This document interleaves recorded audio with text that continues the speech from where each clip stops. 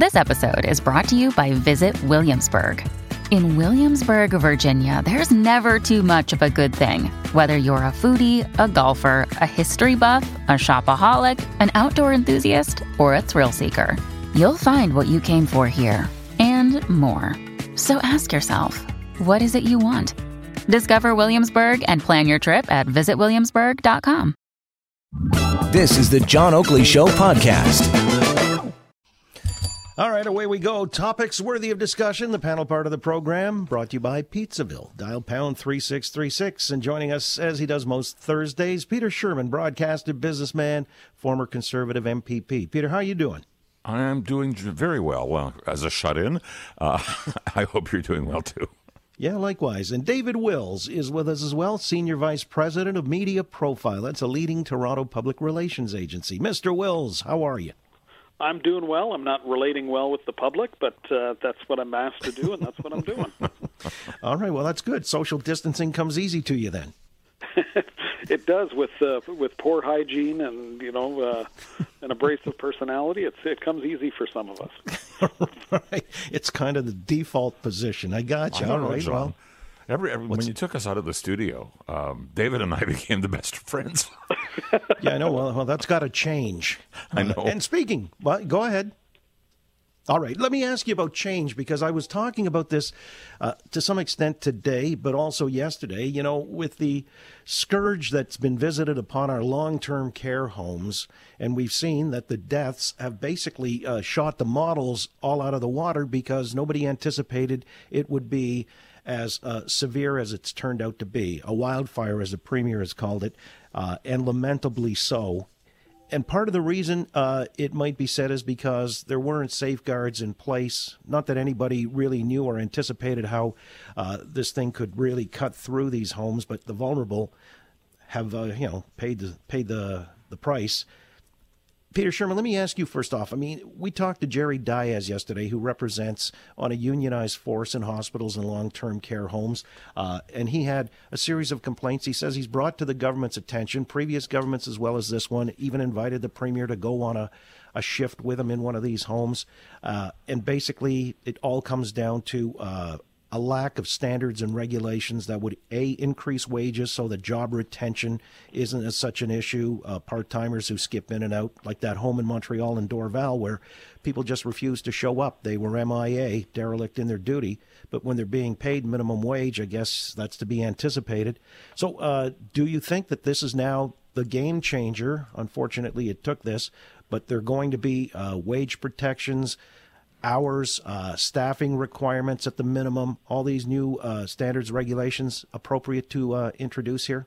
Well, an ordinary answer might be, well, whatever it takes. But in this case, I would say no. The unfortunate thing about this is, I think, as a society and as a government, we in Ontario, and I might say every other province and every state in the Union, not to go beyond North America, has known about the deficiencies in both private and public long-term care facilities for a very long time. And I think that Jerry Diaz knows, and we all know, that the cohort above 65 is the most growing and now the largest cohort of people, because that's where the boomers went.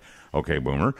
So take that and add it to the fact that even before it arrived here, COVID-19 was said to be most dangerous to the most vulnerable people at the top end of the age spectrum.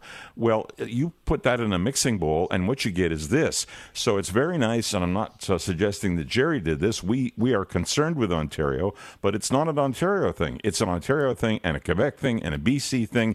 And if you remember back a month ago, it was a state of Washington thing.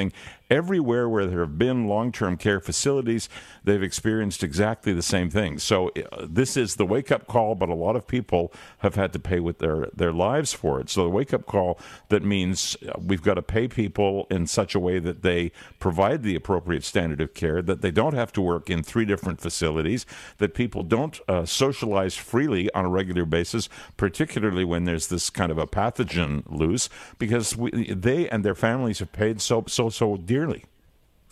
All right, Mr. Wilson, how do we remediate? I mean, Peter's mentioned a number of things here. The shortcomings in the system. I mean, systemically, how do we address this whole thing?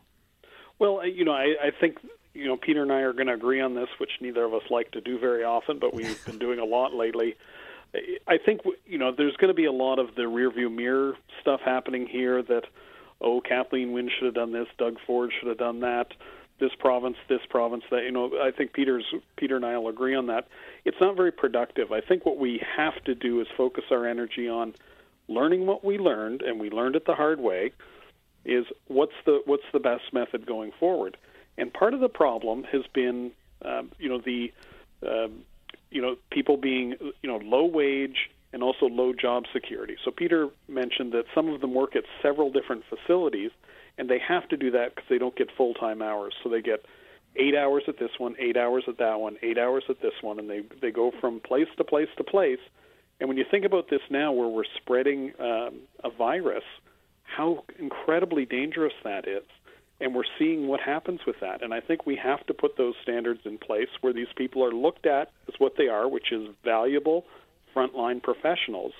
They have to be paid accordingly, they have to be trained accordingly, and they have to be given the right protective personal gear in order to do their jobs effectively. And I think how we decide to redesign the system going forward is going to define us. Well, yeah, and what came out of the Wetlaufer inquiry last year, this is the nurse that killed the 8 people in the long-term care facilities out London Way a number of years back, is that there weren't adequate inspections of these homes.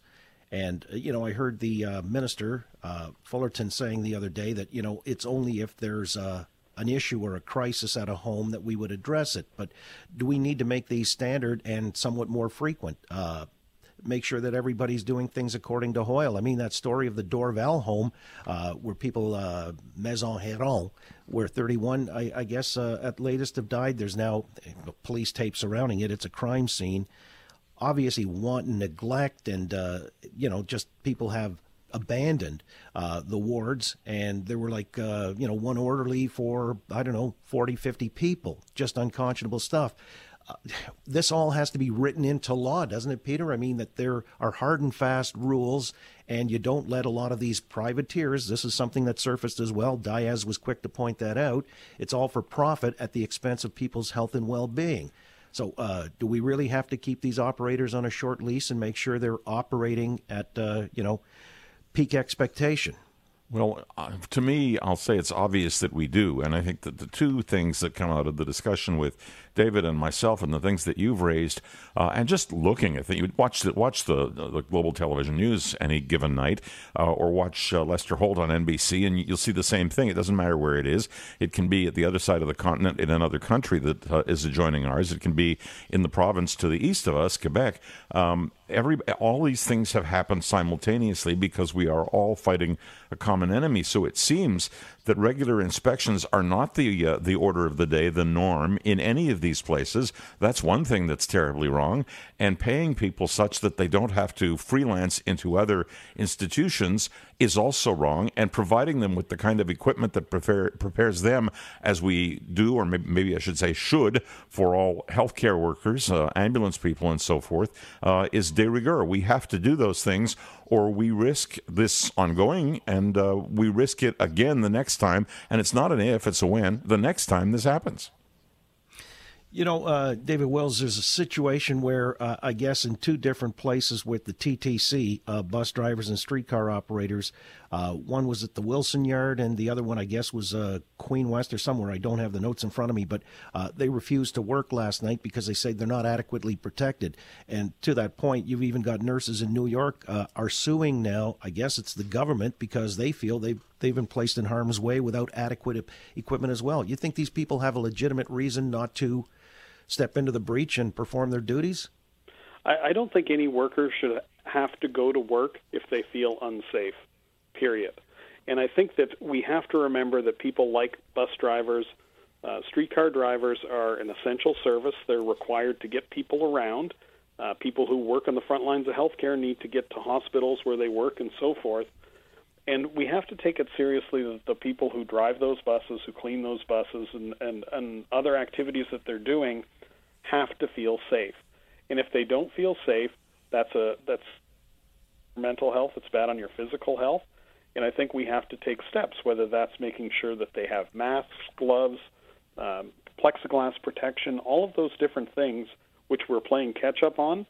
But I think for everybody's different, and some people may feel that they feel safe and they go to work fine. But if you don't, I think it's a worker's right issue, and you have a right to not work, to refuse work if you don't feel safe. And that would extend to cashiers, let's say, in a supermarket, janitorial staff, the rest. You would agree? It would, and I think one of the issues is that those people feel powerless because they don't have a lot of protections. But if they don't go to work, they don't get paid or they get fired. And that's wrong, and I think we have to look for those gaps. I think there can be a test on how reasonable that I'm not safe is, and it just can't be I'm not safe because I don't want to work on Friday. But I think all of those jobs that you just described, even working at a grocery store, you hear these horrible stories of people screaming at them and leaning across and yelling at these people. That makes you feel unsafe because all of a sudden you're not very far from them. And even as a cashier, you're not 6 feet away from your customer with that conveyor belt at a grocery store. So we have to keep that in mind, and we have to be respectful of those people. Yeah, I think a lot of things are going to change. That's inevitable. But here's the big question of whether or not we can start to wrap our heads around the fact that we've got to open things up, society, the economy as well, in any kind of a soft launch, as we call it, or a rollout. I mean, Peter, your buddy Trump stateside is talking about doing it with, I guess, a number of states where the incidence of infection are relatively low, and he says he's got governors on side, understanding there are important implications to having an economy going again. Do you think that we should start having that conversation in this country? Because our own prime minister is saying we're still several weeks away.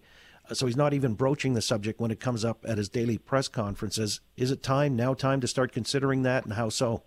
I think it is time to start considering it, not because of, he's not my buddy anyway, but not because of anything Trump said. I understand whatever he may be, what he's up against, and I understand what our leaders are going to be up against. You can see it now if you've watched Michigan, which is, a stone's throw from the west side of this province. There are people who are taking to the streets in their cars, some who are marching together, not practicing anything to do with social distancing, not wearing masks, nothing, and screaming because they don't like the way the governor of that state is managing things. So I think it's partly political, but we can't operate our provinces or our states on the basis of politics.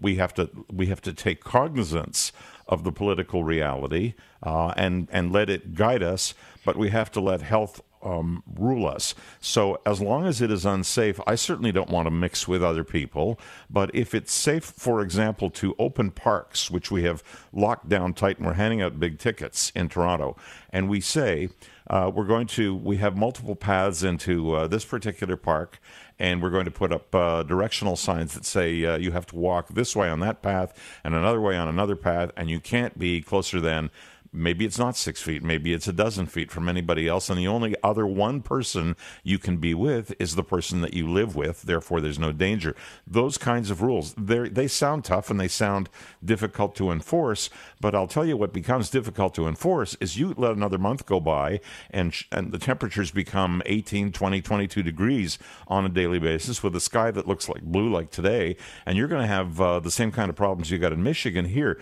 So we have to look at those kinds of things and let it become a little bit looser and a little bit looser as the control of the virus becomes tighter and tighter, and it goes really down on the wane. So, David, is that right? This is one of those first areas that you can start to probe, opening up or relaxing the rules of people walking in parks, maybe kicking around a soccer ball, playing catch, whereas that today would net you an $880 fine, or you want to go rollerblading with your family and you're managing to keep everybody in close proximity and away from others. Anything wrong with doing that and opening on that front?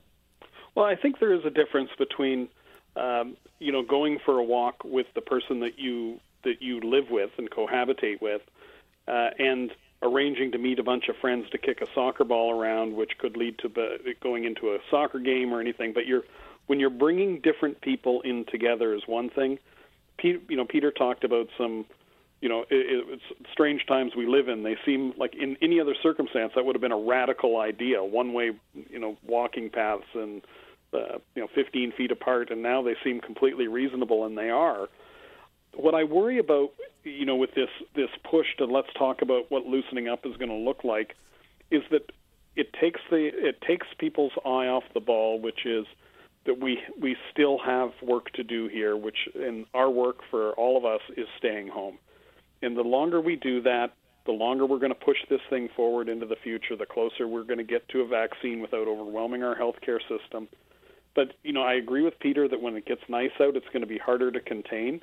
But I think we have to be driving home a message of discipline, because I worry about all of this push to what's loosening up, let's look what everybody else is doing, all of that kind of thing leads to either false hope or where people start thinking, well, yeah, no, it's okay now, and they're making the decisions on their own, and they lose sight of the fact that we still have a big problem here. People are still getting it, it's still spreading, and people are still dying. Yeah, but you have that pressure for a lot of people, and I've talked to some where they're in the throes of losing their business. And because of that desperation, they're making the devil's bargain of hoping that they can open. As you say, it's easy to be disciplined, or have the prime minister say, yeah, it's going to take several more weeks. Yeah, he's a trust fund kid. He'll be looked after. These people with all that sweat equity, 30 years in a business, on the brink of losing it, notwithstanding that there's government help in one way, shape, or form, but it probably is inadequate. How do you tell them to keep their doors closed and ride this thing out? I don't know how you do, but to continue the idea or the ideology, let's say, of limited opening. I was watching a little piece yesterday where some countries in Europe have decided to relax a little bit, just a little bit, and one of them was Austria. And I've been in Vienna, and they showed shops opening up in Vienna on a very limited basis. They were people who owned the shops, small stores of the type you're talking about, being allowed to open the door, one customer in at a time to look at things and buy things. And so far, so good. So it's that kind of thing where, you just let the string out a little bit at a time that maybe keeps people waiting in a reasonable way for a full opening, which I don't think is coming for a period of months. But if you say we have to be good boys and girls and stay in our houses and not come out, full stop, period, I think you're spoiling for a real problem, because there are people who just don't want to do that, and they can make it very serious for the rest of us. I want to get rid of this and erase it altogether, eradicate it from the scourge that it is, and from our society here in Canada. Everywhere else would that everybody were the same. But I don't see keeping people under lock and key forever. So I think it'll be necessary for Trudeau and company and for Ford and company sometime over the next 2-3 weeks, particular reference to this time of year, to say these are some of the things that we're prepared to do, but they will be shut down again if you abuse them. And there'll be things like what I've described. Yeah, I think the psychology has got to play a part in this, and how you impact mass psychology. You've got to give them hope or something to look forward to aspire to, rather than this ambiguous, never-ending kind of ongoing, frustration of not seeing any end in sight. Wouldn't you agree, David? I mean, we need somebody to kind of guide us psychologically to a better place.